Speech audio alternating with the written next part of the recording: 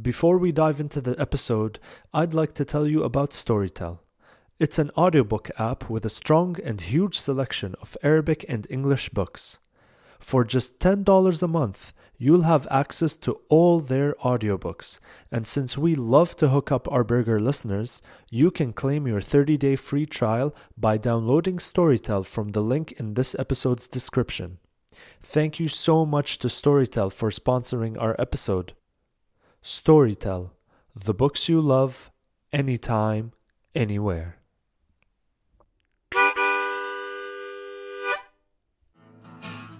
Welcome to a new episode on Hamburger Generation, Gilles el Hamburger. Today's story comes from a podcasting OG. His name is Omar Tom, also known as OT. Omar takes us through his extraordinary journey through struggle and health from his teenage years that shaped him into the positive and hardworking entrepreneur he is today. I hope you enjoy this inspirational story about the life of OT.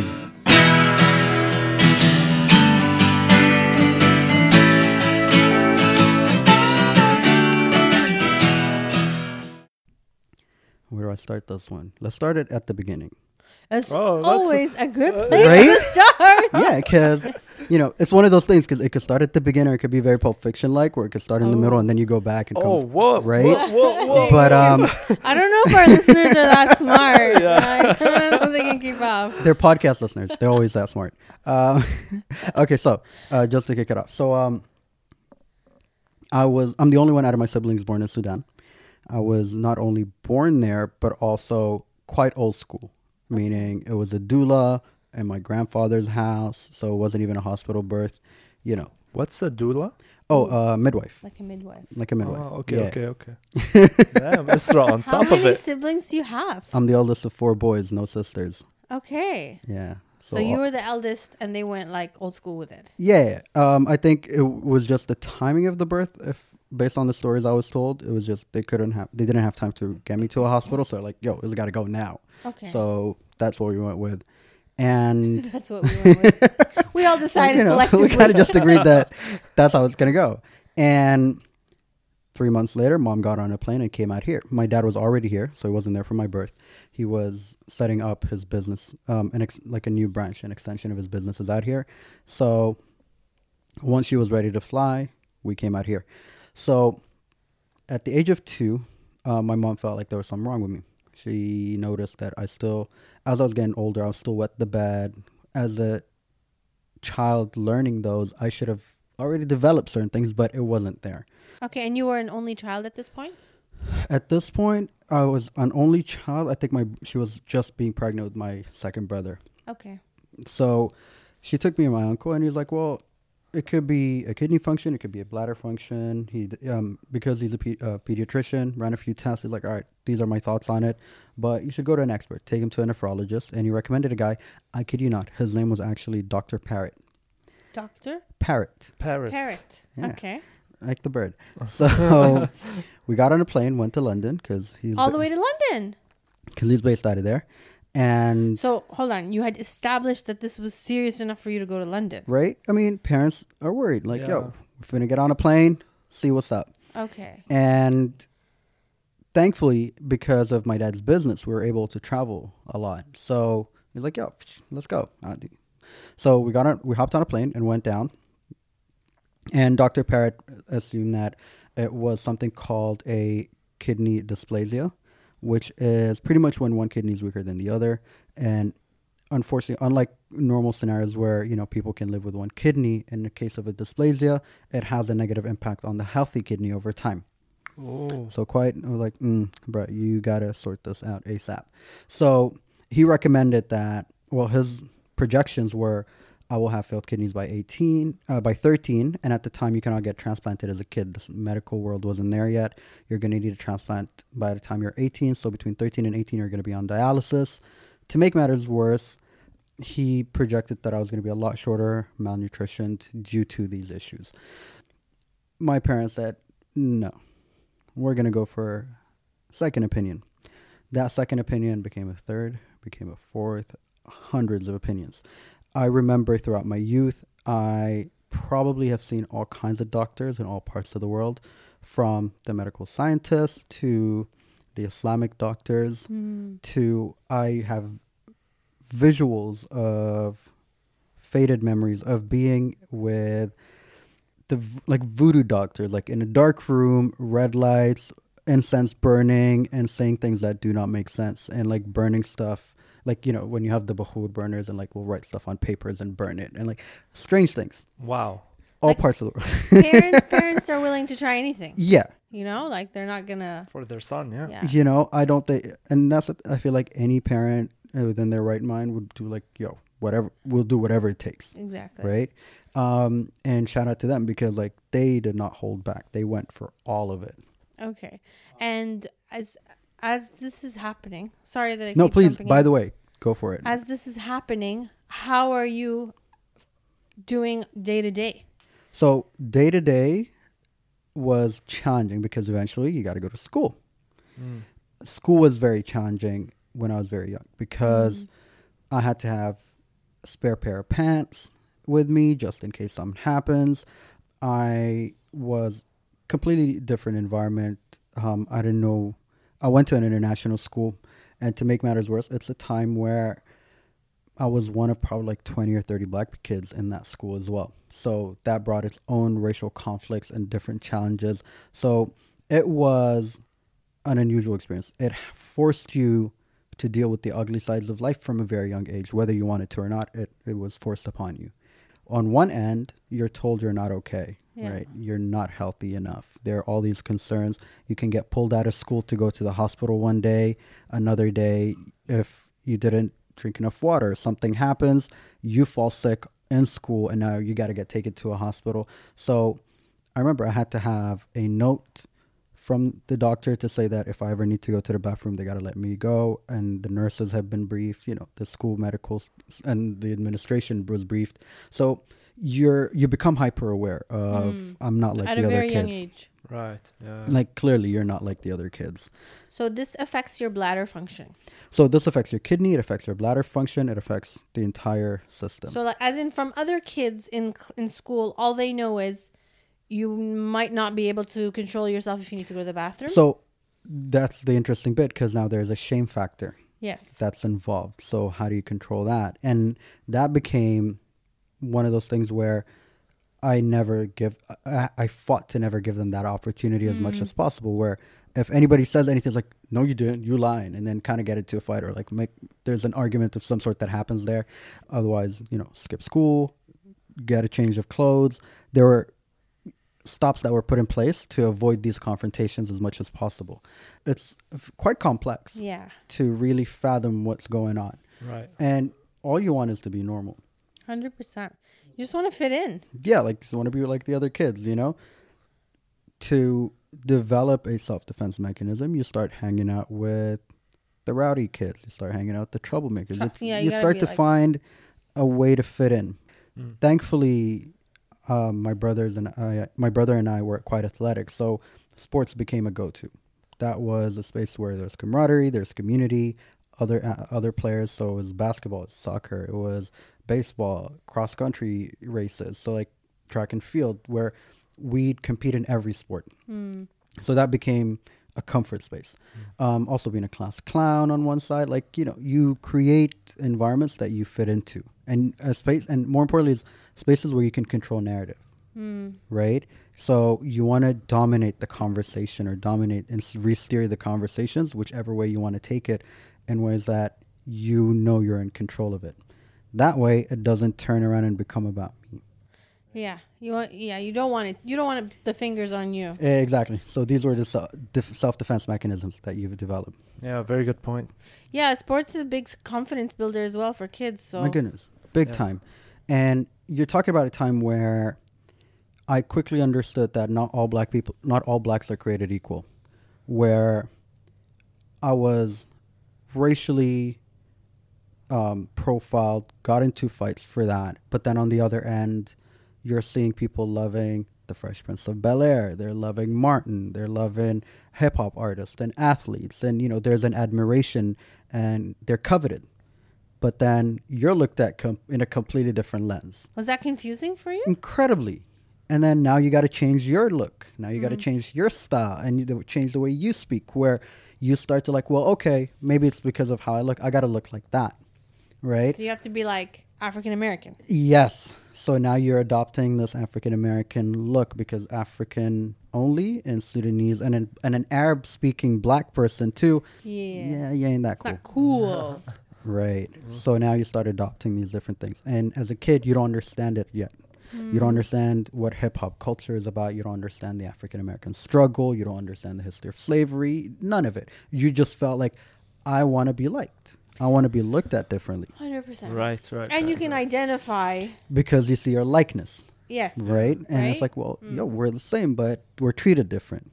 So we're like, all right, cool, let's do this. This is what we're going to be doing. And it wasn't a conscious decision in the way I'm making it seem, right? But it was one of those things where you just start to pick up cues and you adopt that. Natural. And that's how it went. So for the most part, it started off like that. But the more I got into it, the more excited I became about trying to understand it.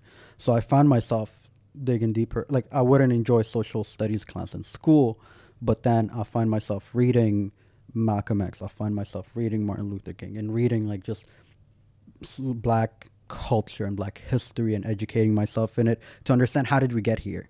And how did we get here? It's interesting because actually it's not how I got here, but I associated myself so much that I need to know all that. And I was reading all that. And there was a disconnect from Sudanese culture because when I would visit Sudan on holidays, you're a reject. And back then in Sudan, we have a term for it, which is أولاد المغتربين. We got it too. Right? In Jordan, yeah. Yeah. Okay, now I understand what you mean by reject. Right. Yeah, like Okay. Like, so. as in you're like a Dalu, like mama's Right, boy, Yeah. spoiled exactly, kids. exactly, Yeah, right. And there's also things like in Sudan where it's like Shahada Arabiya, where high school grads that go to study college in Sudan, for example, they're like, oh, Shahada Arabiya, because that means they studied in the Arab world, and they moved to Sudan for university, so they're seen as like soft or sometimes a little dumber or whatever. Like, they're mocked for it, right? So you get roasted. The one thing we have quite similar with hip hop culture is you get roasted for anything. Like, you get roasted for being smart and you get roasted for being dumb. Like, it doesn't matter. You're going to get roasted. So that you got to have thick skin to tolerate it. So that was a big part of it as well. So like, you go there, Awlad al-Muqtaribin, you're looked at differently, and now you got to prove yourself to them that you're rough and rugged and dirty and can handle it with them, right?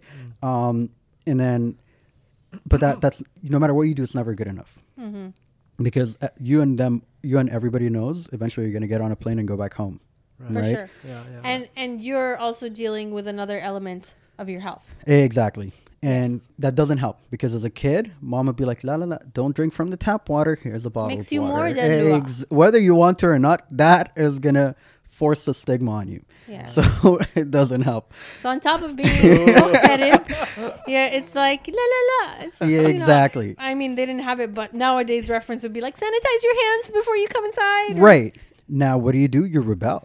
Yeah. Your response is, well, I'm not down with this. We're going to rebel through everything. So there starts bad friendships. There starts skipping school. There starts meeting and hanging out with people that, not family friendly in any kind of way. By the time I was in 7th grade, while I was in 7th grade, I got expelled from school.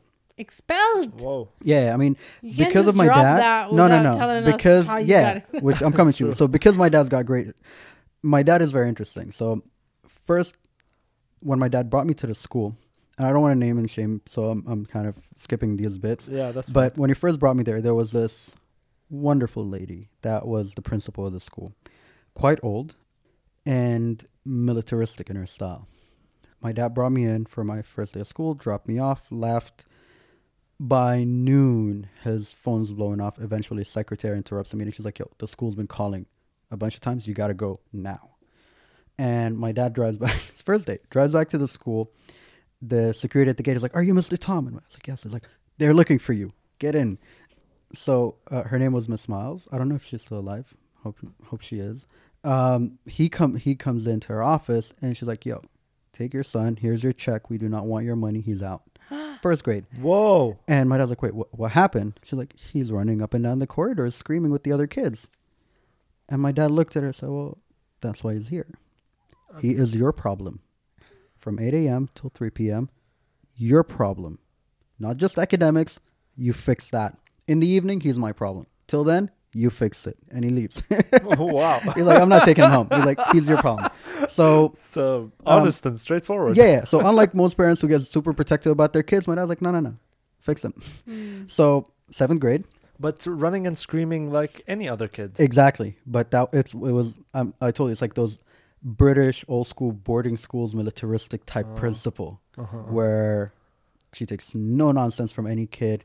You walk in corridors, you say, good morning, miss. Yes, ma'am. You know, like all those, the politeness of that education system. So she wanted to enforce all that in kids, and she figured, I guess I was a hopeless case at the time. But it's first grade. You're what, 7? Yeah, that's crazy. That's a kid being a kid. Like you really can't. I'm just like, I can hear Pink Floyd. Like, we don't need no education. Right? That's what it was. Yeah. Children running in the halls. Like little kids running around. It reminds me, what was it the kindergarten kids in South Park? Yeah. Right? That little tribe. That's what it looked like. So 7th grade, I got expelled because I played a prank on a teacher. I got those whoopee cushions.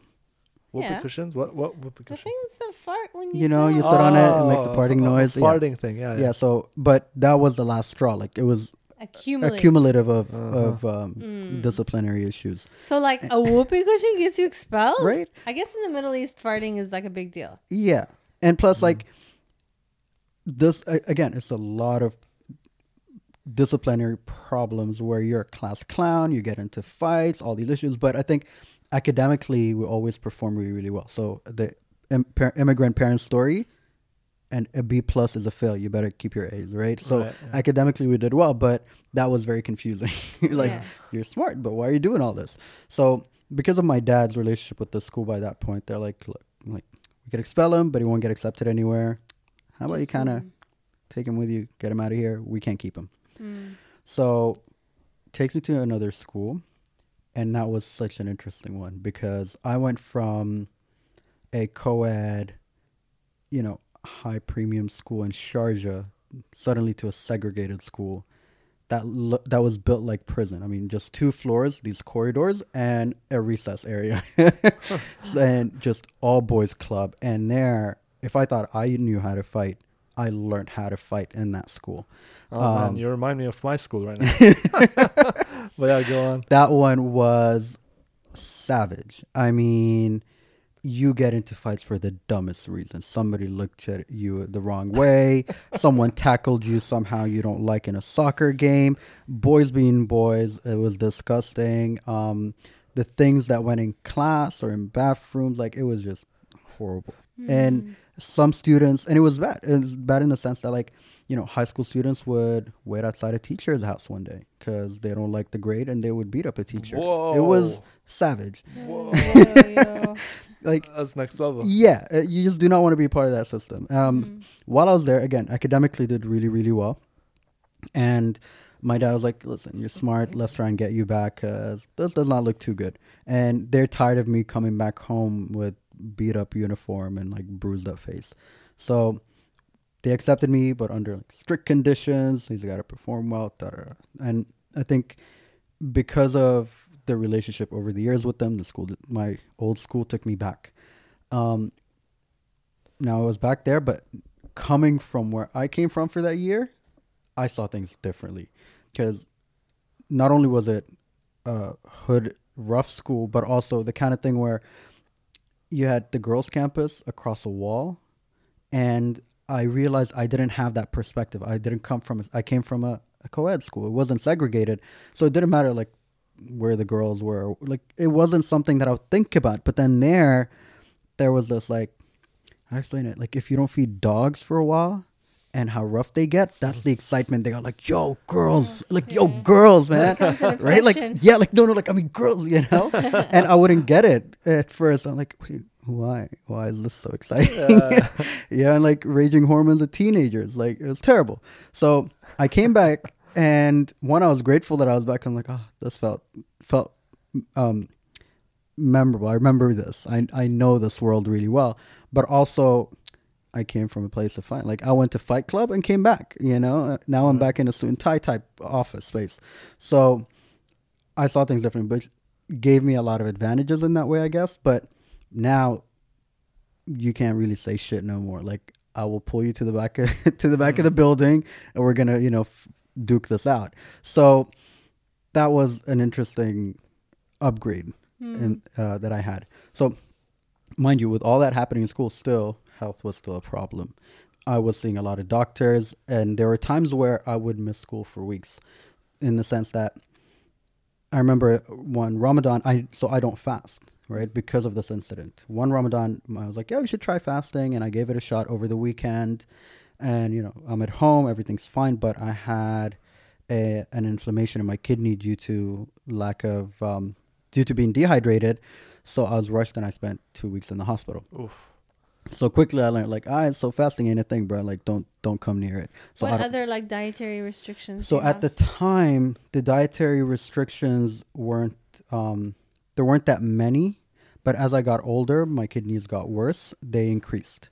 So there's a restriction on potassium. So, for example, I can't have as much tomatoes, dates, bananas were like big no-nos at some point. There are restrictions on, because of kidney malfunction, one of the biggest things that kidney kind of get rid of sometimes tend to be calcium. So now I'm on vitamin D and calcium pills. And I was never a kid that committed to my medication. Again, it was just a reminder that you're not normal, and you're a kid. Like, I'm busy being a child. Like, I don't care about these things. Because of that, I never really committed to them really well. But what the doctor predicted true by the time you were 13? In good news, it wasn't. Okay. By then, I'm in high school. Like, nothing that the doctor predicted was happening. But so you guys just ignored it? We didn't ignore it. It scared us enough to set precautions in place. Precautions, okay. Right. So, for example, I ended up connecting. So, doctor after doctor, different people recommending different ones, and then doctors here, doctors abroad. Eventually, I can't remember off the top of my head who was it, but they recommended a doctor here. It was like Dr. Adil. Great doctor, one of the best nephrologists in the world. He's got a clinic in Dubai now, and it was a thing. Like, he just set up a clinic in Dubai. He's the guy to go to. And turns out he was. So we made it a point to have regular appointments with him. I would go see him every few months or so and just do tests, checkups, and just get updates from him. So that became my part of my regimen of like constantly seeing this guy. Mm-hmm. And what he did that was wonderful is that he kept such a close eye that he would let us know, okay, you got to do more of this or less of that. And to the best of my capabilities at the time, I'll do that. If it felt like an inconvenience, most parts, I wouldn't. Because then again, you're just a rebellious teen. Teens rebel. It's part of growing up. What is something he would ask you to do that you wouldn't do? Mostly like with my medication, for example. I remember I started smoking as a kid, and I told, funny enough, my mom found out, and I was like, no, I'll tell my dad. So I went and I told my dad myself. I'm like, no, I got to tell him. You can't find out from other people, and he's not going to be okay. So I told my dad, and obviously forgetting the hell, like he was so disappointed that it was so heartbreaking that he sat me down. He gave me a talk, and I always hated my dad's talks because that is like emotional blackmail that will break you down. And I tell my dad, like, I'd rather get slapped around than like having these conversations because they were quite tough to hear.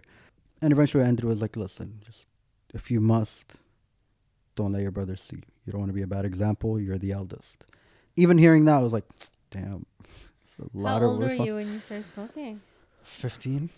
Oh, that's 14. So young. Yeah, no, like, I was rolling with a bad crowd. Almost like, well, you took all the fun out of smoking. Right. Right? So you just decided to tell your parents? Like as a 15-year-old? No, his mom found out. No, my mom initially found out. My mom heard around. My mom sensed it because, like, my school uniform smells like smoke. And let's be honest, like, there's nothing is more telling than a mother's instinct. Hands down. Also, I don't think a 15-year-old Is that smooth no. as they think they are. they Like they never probably are. have Never. cigarettes in Like their the pack is pockets sticking out, and- and it's like, oh wait, what? No, what are you talking about? Kids think they're the best liars, but they like suck. Like, what? I don't smoke. What are you Yeah. saying? No, that bag is for Yeah, Abdullah. What are you talking about? And then go to the room like, So Yeah. suckers. And I was quite daring. Like, it'll be a weekend, I'll just go to the bathroom, start a shower, and smoke. in the house. Yeah, like Oh God. I'll this do is dumb a shit like teenage that. thing to do. right. And I remember, I one of my friends, and to mother's instincts. I mean, I met this kid. We're like third graders, and mom was like, "I don't want you hanging around with this kid. I don't like him." Third grade. Turns out she was right. Kid was horrible. Like the kind of kid that would light up a cigarette with his mom and hang out. Like it's like somehow something told my mom his home environment is not good. I'm like, I think that's the mother's instinct. Like, how could you tell? That's true. That's true. So yeah, so I'd be jealous of him sometimes. So like I go hang out at his place and then light up a cigarette with him and his mom, and I'll just hang out with them. And that was so that was like OT as a teen, and as I got older, and health started to deteriorate, and obviously smoking makes it incredibly worse. So to answer your question, what things that I would do, this was one of them, because now that my parents knew, I had to let him know. Like, oh, by the way, I smoke. And he looked at me like I was a total idiot. And how dare you? And he got angry the way I thought my dad would get angry. And he made it clear, like, you have to find a way. You got to quit. Like, it's This not is an the option. doctor, right? Yeah. For the most part, I didn't for quite a while. So as things deteriorated with my health and it got a lot worse, thankfully I made it to college. I made it to university. Initially, I was supposed to be an aerospace engineer, so I wasn't even going to be. I was going to go to Houston, learn how to design planes. And my parents were like, listen, with your health, maybe not. Maybe you want to chill a little bit, stick around. Like, no, I'm going. And it became this argument where eventually we sort of came to a middle ground where I agreed to do a semester here. Or my mom wanted a year. I'm like, no, I'm going to do a semester, not a year. She still believed I was going to do a year. And then I'll leave. That was the agreement. Thankfully, while I was here, started my semester, and I actually quite enjoyed it. I remember I just did like, let's just do marketing, whatever. It was just one of those things where I wasn't taking it too seriously. And for the first year, I wasn't. Even in school, I was there to have fun and enjoy college life. I wasn't here for the education in that way. Thankfully, I came across great professors that I really enjoyed their class. I'm like, wait, there's actually something interesting here. By my sophomore year, things got really bad health-wise. I wouldn't know it at the time, but I'd look at a photo of myself and you can tell I look sickly, like very skinny, not so healthy. I started a dance crew and bless you. Sorry. And I was trying to do all these activities, but I felt okay. But when I see photos and videos of me today, I'm like, whoa, that was like, how did nobody tell there was something wrong with me? Right, yeah. Or maybe they did and nobody said anything. Are you fine with naming which university you were in? I'm okay with it. I don't think that matters. I went to AUD. AUD, yeah. Yeah. And I believe all three of us were at AUD at the same time. Oh, if really? I'm not mistaken. Oh yeah. Yeah. I was there in 06, 07. You were like, you had a name for yourself there, I think. Like, I I've think heard so. people talk about you here and Yeah. there. I while found was out there. I still got photos of me up on campus walls. Oh, So, really? To this day? Wow. So in the B building, the bottom floor. The B Right? Right? You just brought us back. Right? I'll take you back. So the people, remember in the corridors, there are these little windows that are just always empty but on the walls. So I got some photos there apparently. Okay. And there's the new C building.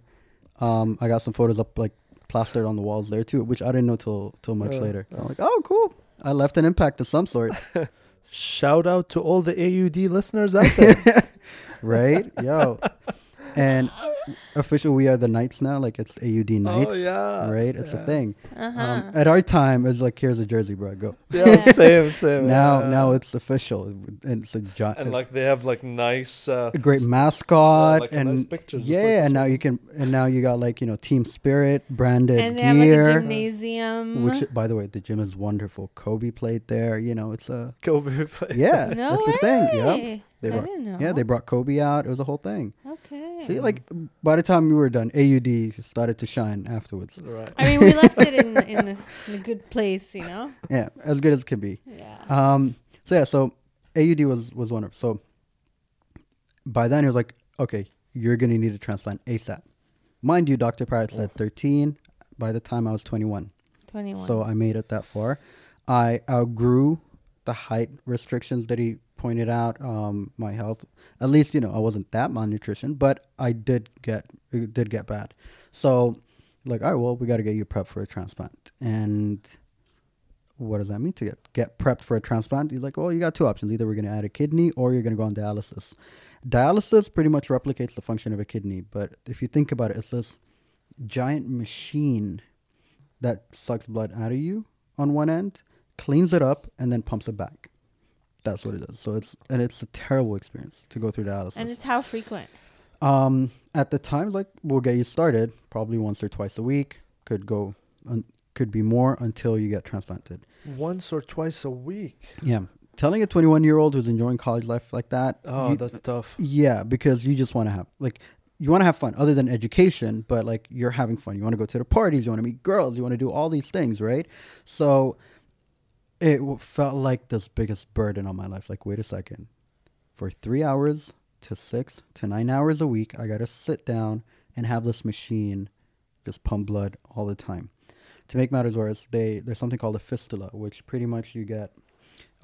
They cut your wrist. They cut your hand open right by your wrist, and just a little bit before your elbow, and they insert this pipe, basically, which they use for the dialysis, and they stitch it on both ends, right? And the reason is one end takes blood out, the other end brings back blood. So that was what I was supposed to be dealing with. So it would stay in your arm? For long, it can stay there for years.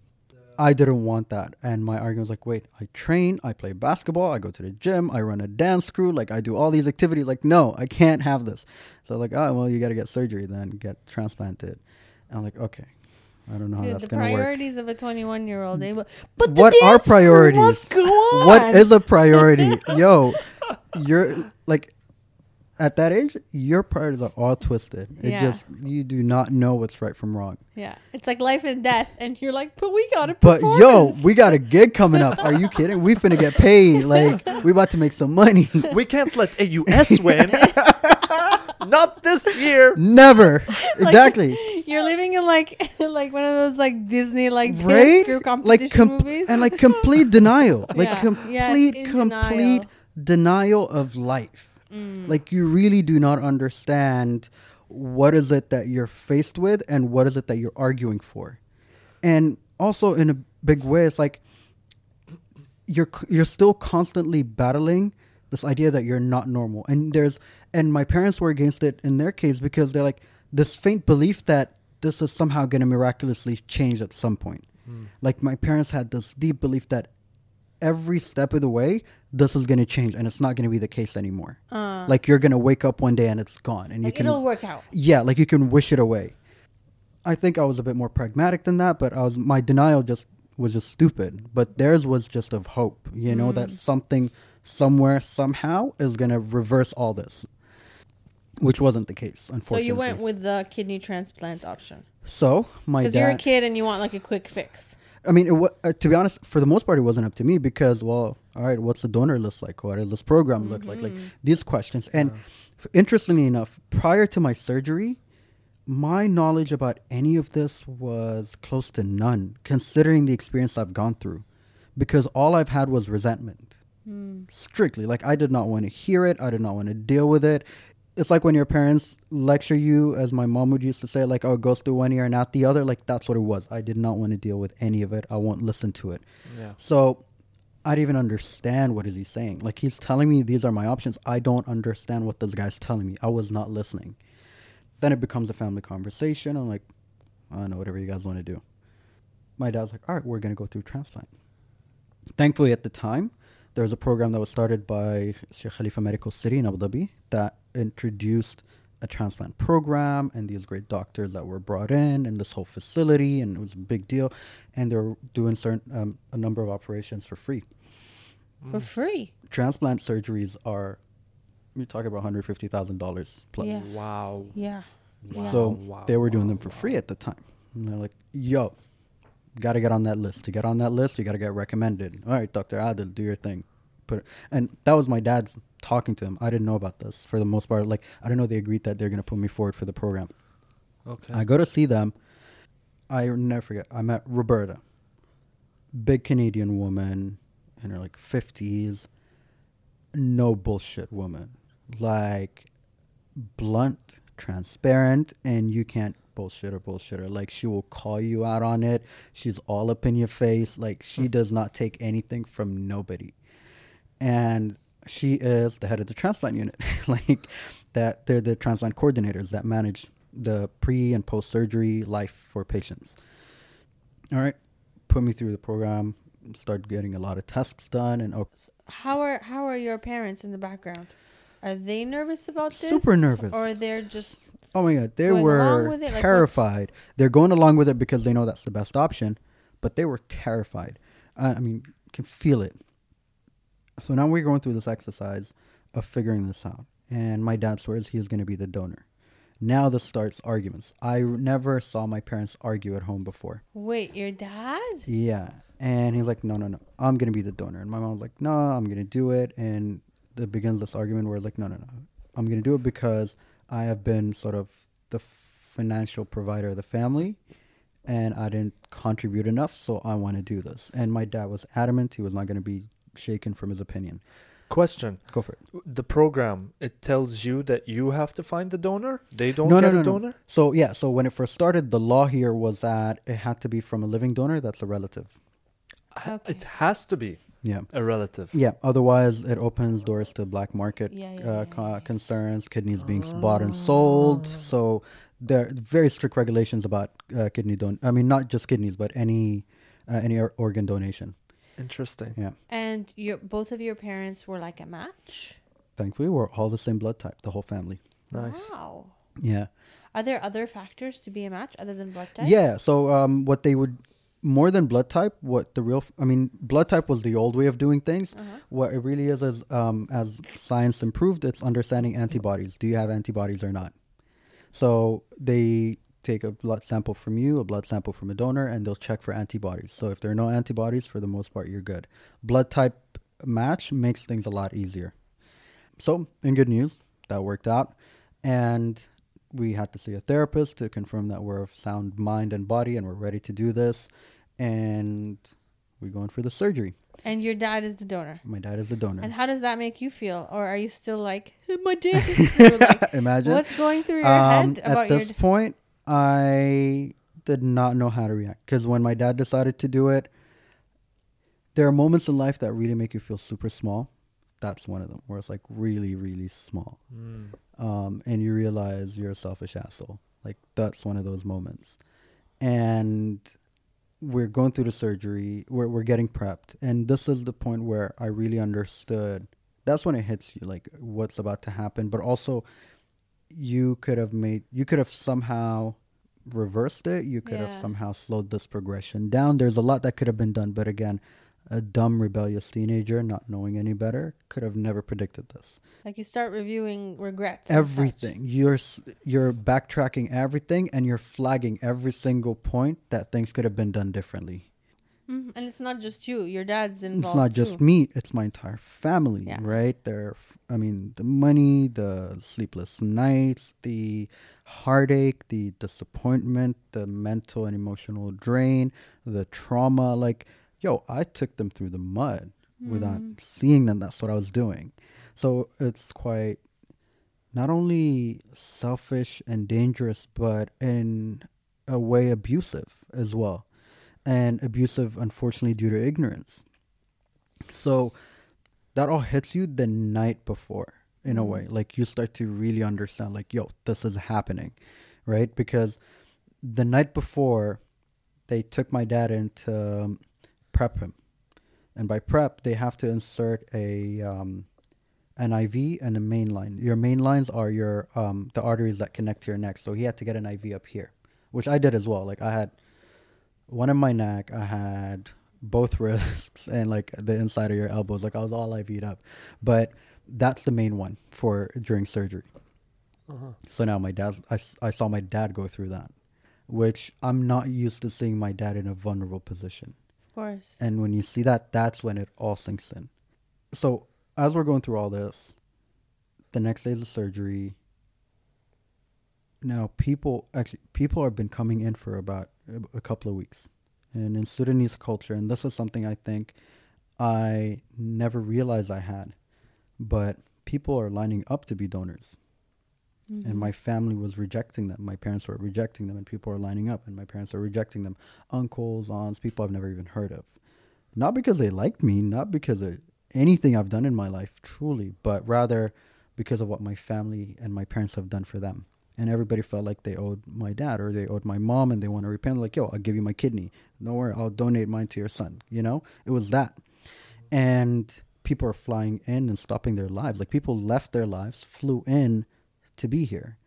And now there's this huge community, hundreds of people that are here for the surgery, which in a way I'm like, I didn't ask for this, but like now it's incredibly overwhelming that there are all these people in the hospital and all these people are coming and like getting hotel rooms, paying for tickets, and, you know, really stopping their lives. So like, how do I deal with all this now? It's just so overwhelming. I'm like, I do not know what to do with this information. Like, it's just so confusing. Is it a positive feeling, or is it like you feel burdened by it? Incredibly burdened. It was not positive whatsoever. As I tell the story in hindsight, I'm incredibly grateful. But back then, it was not positive. I was just overwhelmed, and I felt like a burden. And why are these people here? Why are they doing this? And they really shouldn't be here. And I get it, they're doing it for my parents, but like, what did I do to deserve all this? And then that burden and regret, and I should not even be here. Maybe it's better if I died. Now these thoughts start to creep in that you've never had before. Yeah. So go through the surgery. Surgery goes pretty well. Dad is doing great. How long was the surgery? I was doing fine. It's about, I think it's about 4 hours each. So it's like a full office day. Like from morning till So your dad evening. goes in first? My dad goes in first. While they're going through the surgery, I get pulled in so I can get prepped. So there's the operating room, and right outside is the pre-op room. In the pre-op room, they set me with this immunosuppressant to reduce my immune system. More like kill it, like immune system down to 0. Okay. And, you know, as soon as they do that, they're going to put you to sleep. And I thought it was going to be one of those sort of gases that can knock you out. No, it was in the same main line in the artery. It's liquid. And they tell you to count back from 10. And like, I don't even remember. I remember the nurse was cute. And that was it. I was out. That's all I remember. Because I was like, damn, like they got some nice nurses here. And that's it. Yeah, I don't even remember counting. And but what I do remember, like, I can fight this and I'm gonna stay up. No, you can't. You don't even notice that you went out. You're just out. Exactly. Right. Yeah. And But when you're out, as you're going, you know that your dad's like my dad's in there. done-ish. Yeah, he's almost done. I know that he's inside. I don't see him. He doesn't see me. Yeah. And then as I get pulled in, he gets taken back to the ICU. Right. I get taken in. Operations done successfully. The kidney's like there on ice or something. And it's so funny. Like, I remember telling the no, I'm out. I'm knocked down. Pay attention. Right. But what I do remember, like, I remember telling the doctor, like, is there videos I could watch? Do you guys record this? How does this thing go? And he looked at me like I was crazy. Like, no, man, what is wrong with you? Like, can I see it on YouTube later? Yeah, like, what is wrong with you, kid? So, and then I just remember again woken up in the ICU later. I had those tubes going through my nose, and to come into my room, it feels like those movies where you kind of go through this little tunnel, it sprays something, and you got to put on masks and gloves and like completely covered up. Then you can come in, and you're just there for a couple of days or 2 to 3 days. And if you're okay, and by day 2, they try to get you to try and sit down a little bit, try to move. And day 3, they try to get you to stand. After that, you move to the ICU for to the ward for a couple of 3-4 days, and then you're out. Did you feel like you had a new kidney? I was super drugged up, and this is the part that I forgot. This is the coolest bit. They give you this little button in your hand. It's like a remote that has one button on it, and it just shoots morphine into your system. Ooh. So whenever you feel pain, you go for that. I remember I sounded like, wait, what? And I try to press it. But unfortunately... Calling your friends like drunk dialing down like, hey guys, what are you doing? Right? It turns out I can't do that because it's set to 45 minutes every time. So I can only do it every 45 minutes. It didn't matter. I'd press the button every 2 minutes. And it's just to help with the pain. But, afterwards, we get taken out the hospital. We booked a hotel in Abu Dhabi next to the hospital in case anything you want to be around. And there's this very strict system of patient recovery. Most hospitals around the world, I think, will get you to a point to you get tested just twice a month just to make sure everything's okay. Here, they're super regimented where it's like, no. Every 2 to 3 months, you have to come and get tested to make sure the kidney's functioning okay. Even if you've been 20 years with a new kidney, you still got to do that. And all of this is still under the umbrella of free. Yeah. Exactly. Yeah. That's everything impressive. Post-op, everything. All of it. And that's impressive. I believe I was like patient number 5 that got transplanted with them. That was one of the early ones in the system. Oh, jeez. Straight up. And at first, and I joke about this, when we went through lockdown here, I'm like, I've got quarantine PhD because I had to quarantine as post-transplant. Anywhere I go, I had to wear a mask. And it felt weird in the sense that if everybody's wearing masks, that's okay. But if you're the only person walking in the street wearing a mask, you stand out. Yeah, right? sure. Yeah, back then, I'd be like, oh God, that person's so Yeah. paranoid or something. Exactly. Like, what is wrong with him? Why is he wearing a mask everywhere? And now you looked at everyone Now I'm and you're like, like, welcome to bro, my world. I've been doing this. So by the 2nd or 3rd week, what starts to happen is you remember that immunosuppressant, I get it, in surgery, starts to sort of clearing out of my system. And instead, I'm on a mountain of pills. I'm taking medication 5 times a day, like the prayers, like they're set in time. And I had to make sure it's taken at the right time because there's a system for it. And if you get your delay or, you don't take it on time, it could have a negative impact. So you have to take immunity suppressants. For life. Forever. Yeah. But then that means you're prone to getting sick all the time. How often do you get sick a year? So like clockwork, every time the weather changes, twice a year, but I take flu shots, which help. So I always take the flu vaccine. When I do, I don't get sick. 1 year I miss a flu vaccine, I will be getting sick by the time it's winter. This year, thankfully, none because I was just home. So really, it wasn't much for it. Ironically, you didn't need a vaccine during COVID. Right? All right. So now a few weeks in, as this immunosuppressant, the industrial version from the surgery started to wear off, I wake up with a fever. Rule number 1, you get a fever, you rush to the hospital, chances are your body might be rejecting, or you got a viral infection, one of the two. Both cases you do not want to have. Rush to the hospital, emergency, get checked, guess what? Body's rejecting. No. Yeah.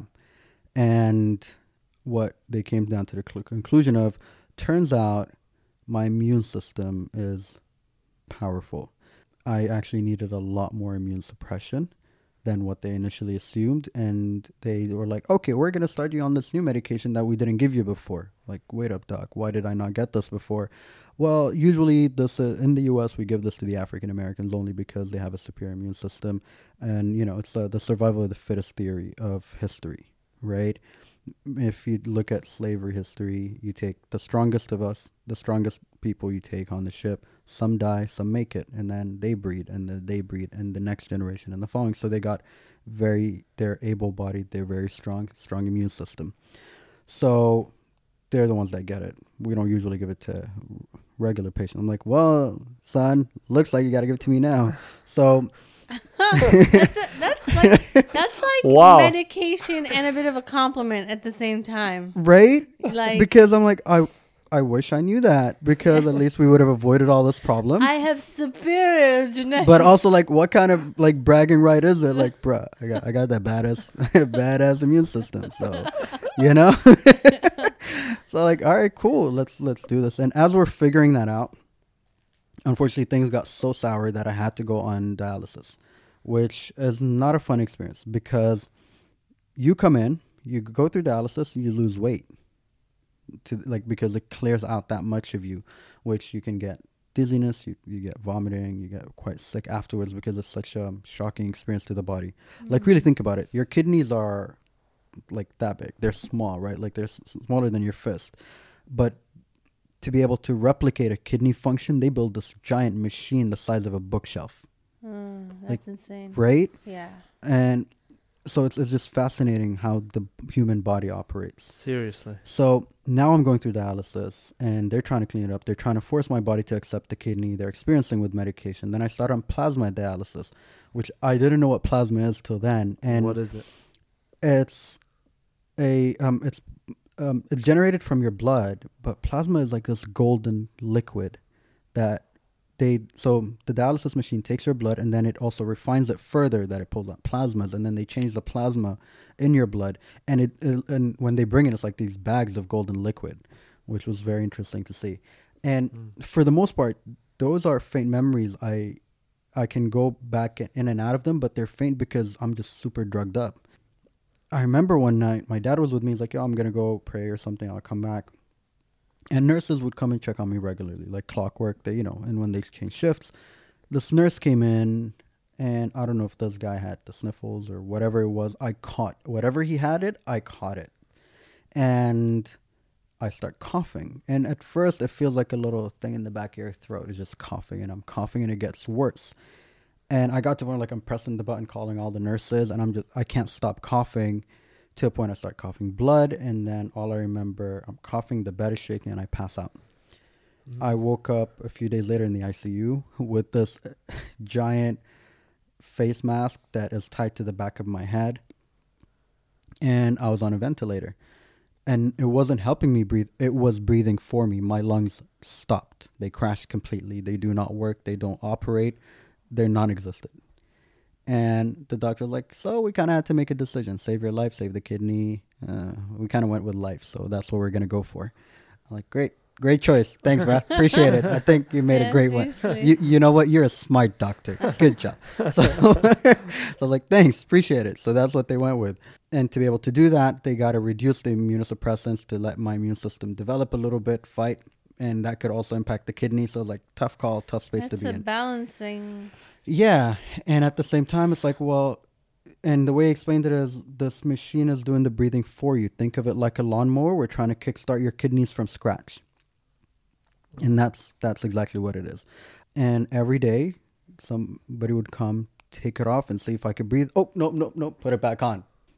And it's interesting because it shoots air in and sucks. And it shoots air in and it sucks. And I just had to live with that. And you're awake. I'm wide awake.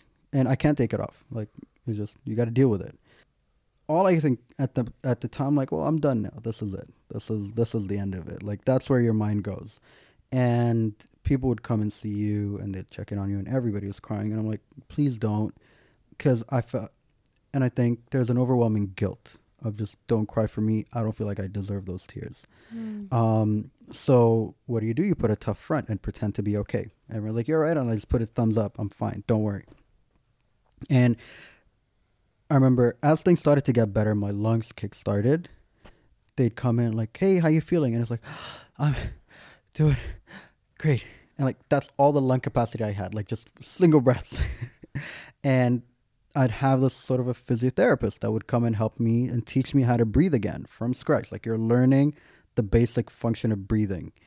And we do these exercises every day. And then when he's gone, okay, you got to practice those 4 or 5 times a day. And thankfully, lungs made it. And they're like, okay, great. Now we're going to try to save the kidney or whatever's left of it.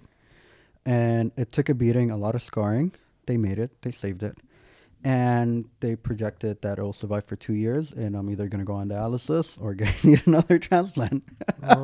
So I'm like, oh, great. So we made it this far, but still a lot more to go.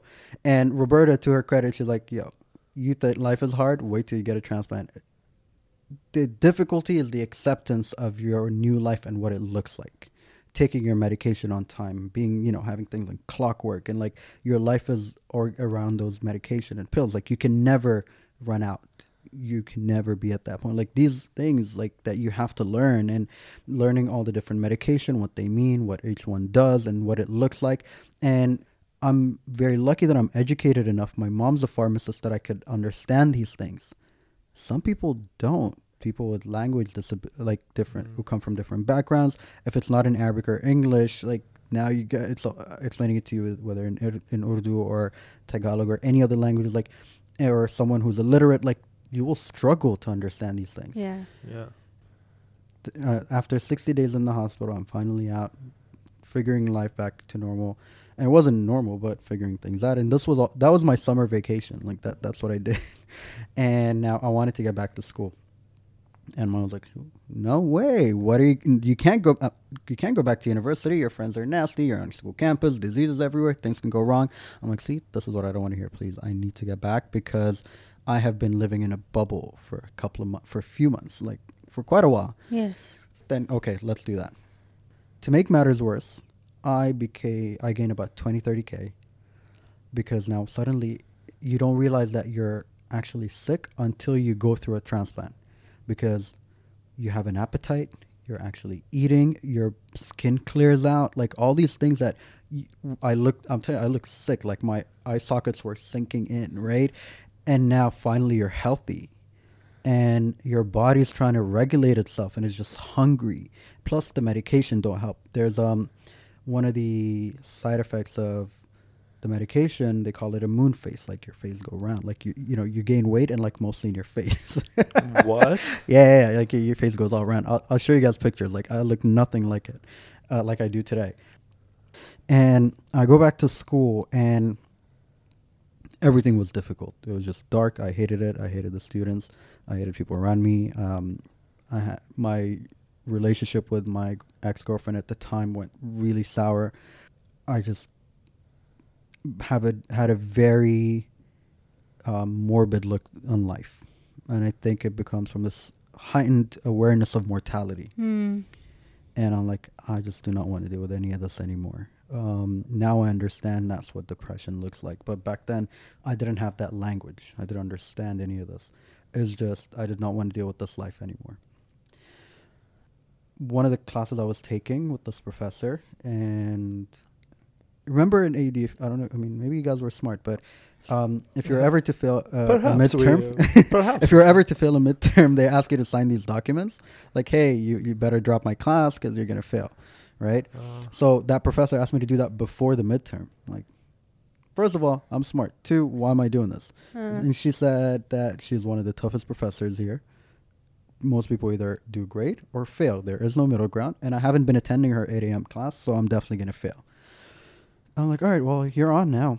One of the things I don't like people telling me is I can't do something. Challenge accepted. So walked out with a B+, and actually barely studied just simply because it's marketing 301. Basic common sense. Like for me, it was just, and I preferred open-ended questions to multiple choice because I can write. Yeah. Multiple choice is a nightmare for me because then I was like, oh, I got to choose one of these. What if it's right not one of them? Right? Yeah. So like, I don't want to choose one of those options, but okay, fine, we'll do it. So I walked out with a B+, and being my stubborn self, the following semester I took 3 classes with her. So Dr. Sarah Kamal was like, who are you? I showed up to her class the following semester and she laughed. She like, looks like you've matured between the semesters. I'm like, I don't know if that's a compliment or you're trying to diss me. Like, it felt so backhanded. I'm like, all right, cool, whatever. And she asked me to stay after class and we had a chat. It's like, well, clearly you're smart. You know your stuff. What was up with you last semester? Like, what is all this? I told her this is what happened. I was just not in the right headspace. Like, I couldn't care less whether I'm passing or failing an 8 a.m. class. Like, really. By then, I was just done with life. She's like, well, let's say you die tomorrow. Let's say you die today. I'm like, who the F says that? Like, what are you? And she's like, no. Like, what if you do? What have you done for yourself? And I'm like, not much really. Like, it was one of those questions where I had no answers to, and I was embarrassed to not have an answer to. And I said, like, well, I don't know. Nothing. Like, if I'm honest, nothing. And she's like, well, why don't you start figuring out what you want to do? Like, how about you start? And at the time, I didn't know it, but I needed to hear that. I needed somebody to talk to me like that and really like sort of slap the sense into me. Like a tough really, love kind of thing. Like, like really slap you into sense, you know? And in some ways I was offended by it, but it did leave me with a lot to think about. I'm like, oh no, I'll think about it. I'll talk to you later. And I left it at that. But it stayed with me. Like, I mean, we're doing this today. It clearly stayed with me. Shout out to that professor. Yeah. That's a good right? answer. And I Or spent a lot of time reflecting and writing and try to understand, okay, what is it that I want to do? What am I headed? What am I doing with my life and all these people around me? And I didn't know what I was doing, but I'm like, well, let me do something not for me and let me see what it is that I can do. And it didn't mean I had an answer, but it's the start. Like, let me figure this out. I was like, you know what, just like high school, I'm going to do something that people can enjoy and be remembered for somehow, some way. So I looked around and I didn't feel like going back to dance. And I looked around, I was like, oh, well, guess what? There is no student body for the marketing and the advertising industry. So I went up to her, I was like, actually, I got an idea. How about we start a student body for like an advertising group? And I'm not going to run it like a student body. I'm going to run it like an ad agency. And she's like, okay, put together a proposal. Let's see what you could do. And I put together this concept, and to the lack of my creativity at the time, I was like, we're going to call it the agency. Ugh. And like, that's what we're going to do. And I started that. I figured out what agencies look like and how they operate in advertising, and I designed it in that way. I had a vice president and people started joining, and we started bartering deals with other groups like, oh, photography club, how about you guys do shoots for our stuff and we'll like rebrand everything for you guys. And I go to different, like, I just make all these deals with other student bodies, and eventually we're getting briefs for like an Arabic restaurant that's opening up in Bersha and they need branding. I'm like, yeah, cool, let's do it. And that's so cool. Yeah, we started getting like paid jobs. And I used that to kind of fund the program. And then I remember Dr. Sarah Kamal and another professor, Dr. Dina Fawar, put me forward to be part of, the university had a student program with Leo Burnett where it was called the Leo Academy, where during Dubai Links, which is an advertising industry event, it was a gala and like seminars, they'd build an actual academy and they put you through a sort of boot camp for a few days. And they all pushed me, were like, oh, you need to be part of this. It was eventually rejected because I wasn't a 3.5 GPA. I wasn't a cum laude. And so what I ended up doing is... Wait, he is not a cum laude. How could he ever how join? dare you? No. How will he ever be successful in life if he cannot, get the grades? So ridiculous. Yeah, right? I'm like, yo, GPA. this ain't medical school, bruh. We're fine. And I was like, you know what? I actually got an idea. I created the agency academy program that actually sponsors students to get them into Dubai Links. And I chose myself because I was irritated and two others, and we're the first ones to get to go. Nice. For the first year. And it became a thing. Like every year, which would select students who didn't get in, but actually have some kind of merit or potential, and send them to go to the Dubai Links. Oh, that's cool. So Take that. Yeah. So that's what I did. I got to experience the links and got to see what that was like. And while I was doing all that, I remember I went to an event in Abu Dhabi, and it was moderated by a radio DJ, and that was my introduction to radio. He was talking about Radio This and Radio That and how great it is. By then, I became a bit... I've always been actually like in a room when they ask if anybody has questions, chances are my hand's up, the first one. I always have some question. And if I don't, I'll make it up on the spot. And I argued with him about how, actually, no, we have iPods and CDs. Like, why would I need to listen to the radio? Who still listens to music radio? And we had this argument in front of everybody. And he's like, well, if you don't believe, you could come shadow me on the show. And I called him out. I'm like, oh, you want me to come shadow you for real? Or are you just saying this because we're having this in front of everybody? He's like, no, for real. I'm like, all right, you're on. Next Saturday, I'll be on your radio show. And that's how I got myself into radio. I started by shadowing these guys on the show. Eventually, they gave me a mic, and I learned everything in radio through them. They taught me everything there is in radio. One thing I learned during that experience is, okay, I'm a workaholic. Like, I clearly am. And because I submitted my final paper, my final exam, 2 days, let's say it was a Wednesday. By Sunday, I started my first job, first day. So I had no breaks. I just jumped into work. And I've been working ever since.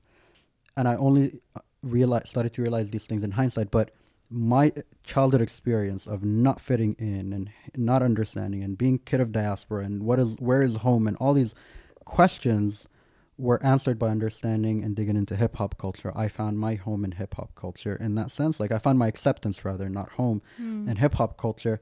But I also learned that home is people. Home is not a place for me. So that became my school. So as I'm doing that, I decide to start the Can Show. The idea was conceived around September 2015. I was the only one with a radio background. I got these two guys to help me because I understood how it works. I am not a sound engineer. So two rappers, one happens to be a sound engineer, a producer. I'm like, hey guys, you want to do this show together? And they're like, yeah, actually that's a cool idea. Let's do it. So that's how we started the Can Show, and we started in Sharjah. And we'd record in Faraz's place. And as we're doing the Can Show, I realized that the most awkward thing was going to be is going to a girl and be like, hey, so we got this podcast. Do you want to come to Faraz's house in Sharjah and record with the other guys? Like, no, super awkward. So I told them, like, yo, we got to find somewhere proper to record because nobody's going to drive to Sharjah, let alone telling a girl or somebody to come in. Yeah, like a bunch of guys hanging out. Yeah, like, it's creepy. Yeah. What you need is a female co-host. Exactly. Which, by the way, funny thing is, the whole point of the Can Show when I started was that it was to be the voice of the others, the third culture kids of diaspora, because the Can was home where it didn't matter who you were, where you came from, what your background is. The idea of not fitting in and being challenged by that brings us together. And it gave us a unified voice and a shared difficulty in life. And when we come together, it feels like home. There's a comfort in knowing in there where it didn't matter who you were, where you came from, but we felt like we knew each other. The funny thing is, this is March 2016, right? By the end of the month, I found out it was time for my second transplant. 6 years later from my first one. So it survived 6 rather than 2 years. I'm here again. These doctors are always under right? They're always at the back end, they're always at the back end of the story. So now, and I feel like, I know this was a long one, but we're almost there. No worries. Now I got to get back into surgery. Well, all right, we got to find a donor. Now my brother decides to be a donor, Mubarak. And Mubarak, at the time of my first surgery, was underage. You have to be 21 to be considered an adult by law. He couldn't be a donor. Now he is over 21. Sorry, before we continue. Go for it. Your dad, after he became a donor and gave away one of his kidneys, anything... his life is better than mine. True. Like, from a health perspective, he's all good? Yo, nothing. Like, mashallah. He is, like, my dad wakes up for his morning prayers, and where we live, he'll walk around. It's like a 4 or 5 kilometer walk every morning, like clockwork, 7 days a week. He does it that's a meditative walk. Lost a lot of weight, very healthy for the most part. Like, he did much better post-op than pre-op. So has it influenced him in a way to change some things in his life? Yeah. It influenced him to eat better, influenced him to be more conscious of what he puts in his system, what he eats, what he drinks, and he's been very healthy since. And for his age, and alhamdulillah, he's been doing really well. So your family had a positive experience with your dad. So your brother was So it was an easy call, right? Yeah. Now, this time, I'm doing much better than I did 6 years before. And also, I figured, okay, now I have experienced this. I got to put a system in place. And my boss at the time was like, actually, why don't you start recording voice notes for yourself? Since you're podcasting and Mr. Podcast and that, why don't you record audio diaries? I'm like, actually, that's a great idea. And I started recording every day for like 5 minutes. Just my thoughts onto a mic. I still have these audios. I haven't done anything with them, but I have them. Oh. Now I came ready. So I was like, okay, here's what's going to happen. Not only do I have the Can Show, but for the Can Show, I was doing everything that is not sound. Meaning the guys dealt with the sound, booking the guests, design the website, design the logos, the artwork, podcast hosting, making sure the episodes are out, episode titles, description, episode artworks, A to Z. Everything that is not sound, I did. Management, marketing, funding the show, all of it. So I'm like, great, that's going to keep me busy. I wanted to get back to work while I was like post-op. My boss was like, bro, like, no, you're off for the next 2 months. And that was great. So kind of jumped into it, and surgery went well. My brother bounced back really well. My cousins joke about this, and all I remember was like, I was on morphine, so I don't remember this stuff. But I woke up and I was like, yo, I need my laptop right now. And they're like, wait, bro, you just got out of surgery. I'm like, yeah, no. I need my laptop because my surgery was on a Tuesday, and something told me the guys did not release the episode. So I woke up out of my surgery. I need my laptop. I got to release the episode. And everybody's looking at me like I'm crazy. Like, what are you talking? Like, no. I need to release the episode. You don't get it. And I wasn't allowed any electronics in the ICU because it messes with the monitors. Yeah. Oh. So I'm like, well, shit, now I can't do anything for 2 days because I'm not allowed any electronics, no phone, no laptops. So I had to wait. As soon as I was in the ward, where is my laptop? They brought it. And it was funny because now the same visuals of a mainline IV going through my neck, IVs in my wrist and the inside of my elbows, heart monitors. And, they got that little pulse monitor they put on your finger. And I'm sitting on the bed with my laptop checking on Libsyn, and I'm like, see, I knew it. They didn't release the episode. They didn't, and I remember before that I created videos of how to release episodes for them. I knew they didn't do it, so now I'm releasing the episode 2 days late, frustrated in a hospital bed. I made a whole how-to video just and for you the still purpose. didn't get it right. Dude, though, I can only imagine what other people working in the hospital must have thought. Like, oh, this guy's like a transplant expert. Like, he wakes up from a transplant, like he's ready to move on. Like, and the nurses knew me from 6 years ago. Like, people, wow. right? So, but I now was mentally prepped. Like, and I think more importantly than being mentally prepped, I felt like I had a purpose that I didn't have before. Right. I had something to do. I had something that I needed to fight for, where previously my life was a mess and I didn't have any of this. So now I'm like, no, now this is important. This is a message. The people need to hear it. I'm doing something that's larger than myself. And that's what kept me driven.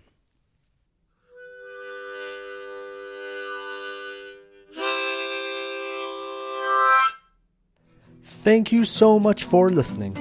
As always, you can find us on Instagram or YouTube for more Hamburger Generation content. Also, if you want to take a peek to the behind the scenes of Gir el Hamburger. If you'd like to go the extra mile to support us, you can leave a generous donation in any amount through our Patreon page, link in the description. Thanks again for listening, and we'll catch you on the flip side.